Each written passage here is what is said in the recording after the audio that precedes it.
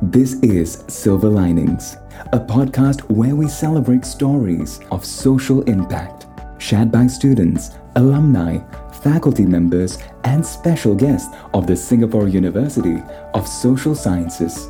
Previously on Silver Linings.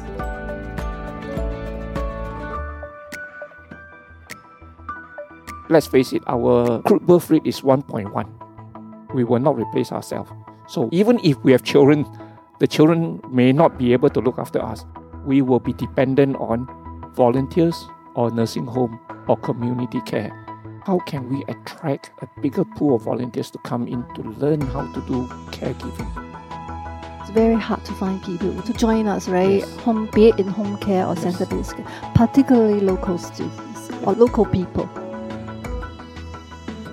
So manpower shortage is one big challenge. The other challenge is possibly coordination between agencies so that we can work shoulder to shoulder rather than having various turfs, so that families may find difficulty in enrolling their elderly relative in a particular, say, sheltered home or daycare, because they only follow a certain geographical boundary, for example. Are there any other kind of challenges that you think society is facing today that we really need to urgently pay attention? How about finance? Did we talk about this one, the finance issues? But this is what I face. Family comes in and we talk about, so I'm the manager. So the last part of the whole assessment comes to me and it's okay, this is how much you need to pay. So in the end, I'm so sorry, cannot, it's too expensive. And sometimes I wonder, in Singapore, I think government encourage the students to stay and care for their parents, right? But because they stay together, they don't qualify for means test. So if they don't stay together, maybe they qualify. So this group of people, maybe they earn a bit more, but they're at the borderline, is it? Yes. So they face a lot of difficulties. Yes. Services need to be affordable. Particularly, you can see right now our economy is slowing down, and the next 3-4 years are going to be a big challenge. Very tough. So how will people pay for these services? Would they withdraw their elderly from the services because they can't afford to pay anymore? Yeah. The current policy from MOH, Ministry of Health, is everything is means tested. Everybody is means tested. Home care is also the same, including right? home care. And there are 4 different tiers. Under intermediate and long-term care, ILTC sector, that's where we are from. Under this sector, the government, they give a grant of 10% over and above. They call it discretionary deviation. In other words, if your receipt or if your turnover is, say, $1 million, they give you 10% for your discretionary deviation fees. So under means test, if this client, you feel that needs help but doesn't qualify for help, you can use this 10%. However, it's not... I'm waiting for your however. Yes? Yeah, go on. This is subject to your immediate superior, your director's discretion again. No 2 families are the same. This family may be earning 10,000 per capita income. This family may also be PCI at 10,000. Although 2 are similar in income, one, you know for a fact that they will need more help. So as a social worker, I'm able to intervene because I'm able to write a social report and stress how needy this family is. Because within the 10,000 PCI, they have 3 children and an elderly, 3 disabled children and an elderly that is dementia. Whereas this PCI only has 1. But that doesn't mean this is less deserving of this family A. But as a social worker, we are able to help write up a social report, so much so that we can use this 10% discretionary. But do you feel in future you will need more than 10%? I was coming to that. 10% is not enough. Not enough, right? It's not enough. Especially with the fallout of economic activities. This period of time especially. At this period of time. So all of us have to think carefully, how do we tackle the next 5 years? Because elderly population is going to increase and nothing can stop that. People in the dependent category will also increase because I've spoken about the aging of the aged population. Those in the 80s and 90s and 100s are going to increase. But we also need to think for the next, maybe my generation. So we understand technology a bit more. So looking back at my own centers, the activities that we provide to the elderly, I'm thinking 5 years and 10 years down the road, we have to change. You cannot keep it this way. So recently we started something about digital ambassadors for the seniors. We try to teach the elderly to learn how to use their smartphones so they can send WhatsApp photos to connect. Because now COVID, right? The family cannot visit each other. So I think, this is a good opportunity, to start. Because some elderly, they want to see their children and their grandchildren. Because that is the source of meaning in their life. So their dear ones mean a lot to them. So when they cannot hug their grandchild, they really feel very miserable. Yeah. So we have to think about, down the road, how technology can help in this elder care. I think it's very rolled out important. some very good programs. Yeah. They give out tablets or Tablets. Really? Oh. and the subscription is as low as $5 A month. a month. So going forward, technology may be one of the way to solve the immediate problem. So when we look at interventions, maybe we can look at how digital technology can help us deal with some of these issues and provide solutions. For example, telemedicine, tele-rehab, sensor boards, so that elderly who live alone, if they don't come out of the bed, the sensor board will.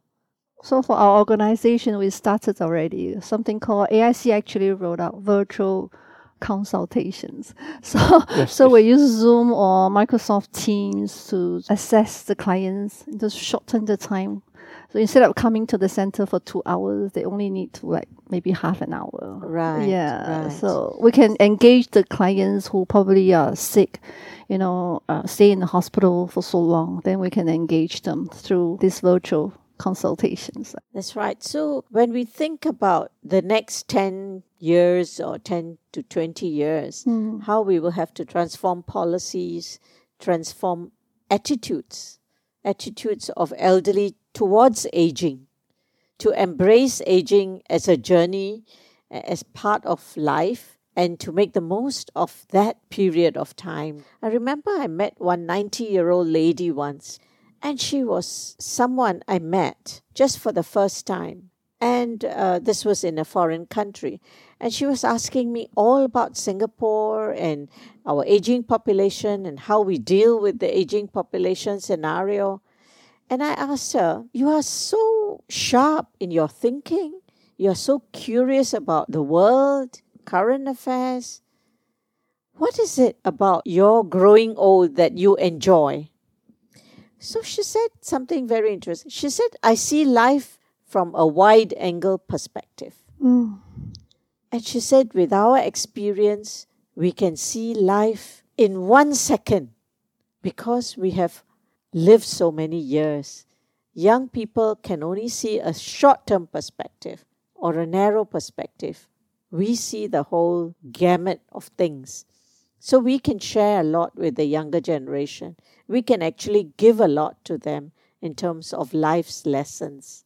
And I'll always remember that piece of advice from her. Experience has a lot of value. And I think value is what the seniors want.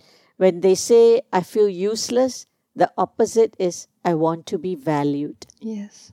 And we need to share these to our younger generation, like to my daughters as well. So in the center, for example, now we have intergenerational programs. So the children, from the childcare come to my senior care center. We mingle every month. So that to start from young. Now the young children, they don't see the elderly. They don't speak the language anymore, right? So I think that's something we can do. Yes, to share. Increase that interaction. Yes. And not just them, the children, so maybe even primary school, secondary school, to encourage them to come, to the elder care services as volunteers as well, as what Ellen mentioned, As volunteers, yes. As volunteers. You would see No, we can also have collaborations between services, not necessarily within the organization. Even your organization runs the whole slew of service from early intervention all the way to elderly, but it can be from different organizations. For example, under your PCF, your NTUC Center Care, Yes. and you can have another PCF, Sparkle Thoughts, the kindergarten little kids, Yes. and you will see the glow on the face of the elderly Yeah. when these get together. Yeah, we started like 5 years ago when my center first month into operations. So we work with the next door Sparkle Tots. We also work with NTUC, once in a while. So I think this is, Ellen is really, really true. You can see that the sparkles in Yes. the face. It's not just the elderly, the children's as well. In the first week, probably they're a bit timid. And so I want to shake hands, I don't want to shake. You really see them glow, the Yeah. face glow. But after a while, you can see the two groups are mingled together. It's such a beautiful picture. So, That's right. yeah. So you really can have what we call kin in society. They may not be biological kin, but they're still kin. And that feeling of family can be grown. I wish this COVID will pass very soon so I can bring the elderlies and the children all go out together. So I think we have to see how our gerontology knowledge can mainstream the understanding of aging, mainstream understanding of coping with caregiving, so that it becomes common knowledge and not something that is kept only for a particular degree or a particular diploma, but rather mainstreaming this knowledge so that everybody in society can understand, can apply, can also use it as a resource. Yes. So I think public awareness is very important. Yeah. So you and I, Ellen, we need to try our best, work harder. Yes. Yes.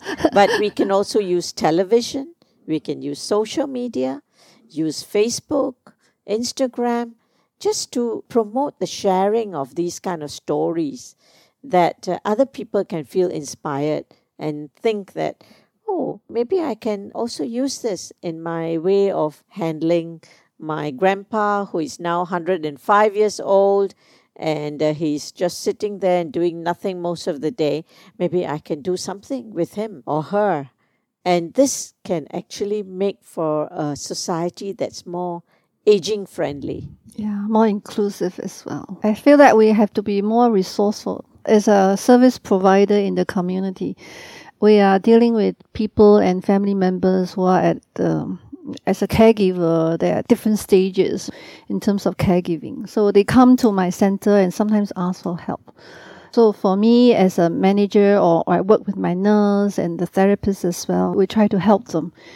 So we have to be knowledgeable as well and resourceful. So knowing Ellen, so it's very important, right? So when a client cannot come to daycare anymore, I have Ellen. That is why you have the alumni. Yes. So you just pick up the phone, call your friend. Ellen, please help, please help. Networking helps. That's why I also advocate between VWOs, we should get to know each other. That's right. And the alumni should also use the network, perhaps to give each other support if you're caregivers, or to help your clients. Just, hi, do you have a space? I need urgently to get a space in your nursing home or daycare or community hospital. And this is how you break down the barriers and the bureaucracy. That was how we work with AIC. AIC is the referring agent in this case, or SG Enable, also referring agency for the disabled. During the interim when nursing homes are full and these patients or these clients were meant to be admitted to a nursing home or any institution, adult disability home, in the interim when these homes were full, they will always call and say, Ewa, do you have a temporary shelter or do you provide a home care during this period of time? So it helps. That's right, yeah. And sometimes professionals working in these settings, they themselves can burn out because they're doing this work day after day. So having a network supports you in your professional work as well. Just like social workers can burn out, same way, elder care workers can also burn out. So what can caregivers who are suddenly thrust into the role of caregiving, what can those caregivers do? We talked earlier about being thrust in the role of caregiving. Do you all have any suggestions on that? What could they do? Where can they go for timely help? I do have walk-in, people who are in the community, the residents, they stay nearby and walk into my office and ask for help. My mom or my dad, I don't know how to care for them. What should I do? So usually I will listen to them and then find out what their truly needs are. And a lot of times I will refer them to look for AIC, we call Agency for Integrated Care, if they're able to. If not, sometimes I also help them to search for them, to teach them how to go to the website. This is what you can key in, your home address. And there are so many different types of services near your home. Then sometimes there's, oh, really? I don't know. So I think as a service provider, these are the things that we can help them. And I will encourage the caregivers, don't be shy. Really go out and ask your neighbors and maybe walk into the centers near your home and talk to the more professional people. So maybe, yeah. So Alan you're have correct. more. Then MSF has also decentralized their operations. They now have more than 25 SSO. SSO is Social Service Office. And they are all around the island in the heartlands. So help is available if you know where to find them. And I'm echoing what you have just said. Do not be shy. If you need help, go look for help. SSO would be able to refer you to all the agencies that, whether it is home care, center care, nursing home, rehabilitative care, they would have all the lists with them. Whether it is financial help, rehabilitative help, or institutional help. Or even go to your CC, nearby. Yes. Yeah, because as for me, I work closely with the CC people. So sometimes they also refer the elderly to my center. So. Yes. Actually, we should be collaborating and networking more closely. Yes. So that in the end, the caregivers or family members who are perhaps in a crisis state can be helped. I would also like to mention that with the generation in their 30s and 40s, many of them are tech savvy, so they can easily find apps. For example, recently there was an app launched by AIC called Dementia Friends, or Homage has its own app. Then there's an organization called Jagami. They have their own app where somebody who wants immediate service can just key in their address and what service they need, and within a day or 2 days they can access the service. So very importantly, the caregiver must understand that they should not waste time. Sometimes time is of a critical feature here, especially if it's a stroke patient. The rehab care must be given quickly.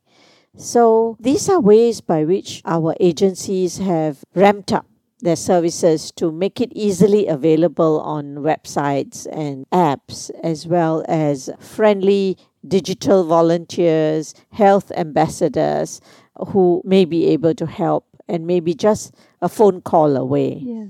So I think at the end of the day, we would like to inspire our audience, our listeners out there, that if you ever face a problem in care for your elderly relative, don't be shy. Just pick up the phone or go to the website and start searching. So are there any takeaway points? Ellen, I start with you. Any takeaway points for today's discussion? I'm so glad that today we are able to catch up again. And the takeaway for me is networking is most precious. Networking and collaboration, for without which we will be isolated as an island. Very similar to what our then Prime Minister, Mr. Lee, once said in 1959 when he said that Singapore should not be an island physically, but we should collaborate with every nation. So similarly, in a small way, gerontology should not be an isolated service. it must collaborate with all other services. Sure. Thank you. I just want to share with all the caregivers out there, be it, you are caring for your parents or professional carers. Just want to share that we are not alone. We are all here walking the path together. We will try to support each other. Ellen and I, and even Kalyani, we are all in this together. I think the future is bright. I just want to encourage many people, young people, or people who are in your mid-career, switch or whatever, come and join this sector because it's such a meaningful work and with lots of satisfaction. So we have to look ahead. Don't look back, look ahead. Yeah, I'm very happy to catch up with the two of you today. Thank you. Wow, it's been such a wonderful afternoon spending this time together to share and also to look in the future, because the longevity revolution is here to stay. It's not going to go away. So we have to look for opportunities for young people as well as career switchers, how the industry, which is now called sunrise industry, it's not a sunset industry, this elder care sector. So with the sunrise industry, there are many opportunities, job prospects, as well as opportunities for ex-caregivers to come on board. Come and reinvigorate yourself and be able to contribute in whatever way you can, whether it's volunteering or whether it's second career or third career. I have ladies in their 70s coming to do Master of Gerontology course. And they say, am I the oldest student? I said, no, you're not the oldest. I hire staff in their 70s. Wonderful. Yes. Yes, as long as they can physically do their work. Yes. Why not? And I'm very proud. Yes. I'm glad, you can see their potential. Yes. Because I think everybody has some potential. So to the listeners out there, I would say thank you for listening. And I hope you also saw some silver lining in our conversation. And we have shared our insights, our suggestions, and we hope Singapore can be an even better aging society in future than what it is now. Wing and Ellen, thank you for joining me once again. It's been really, really lovely to talk to both of you. Thank you very much for inviting us. Our pleasure. That was Chan Wing, Senior Centre Manager with PAP Community Foundation, and Ellen Wong, Manager of Home Care Services at AWA, a social service agency. I'm Kalyani, and thank you for listening to Silver Linings. This episode of Silver Linings is brought to you by SUSS Podcast. To learn more about today's episode, you may find complimentary content at suss.edu.sg/blog. For more podcast episodes, visit suss.edu.sg/podcast.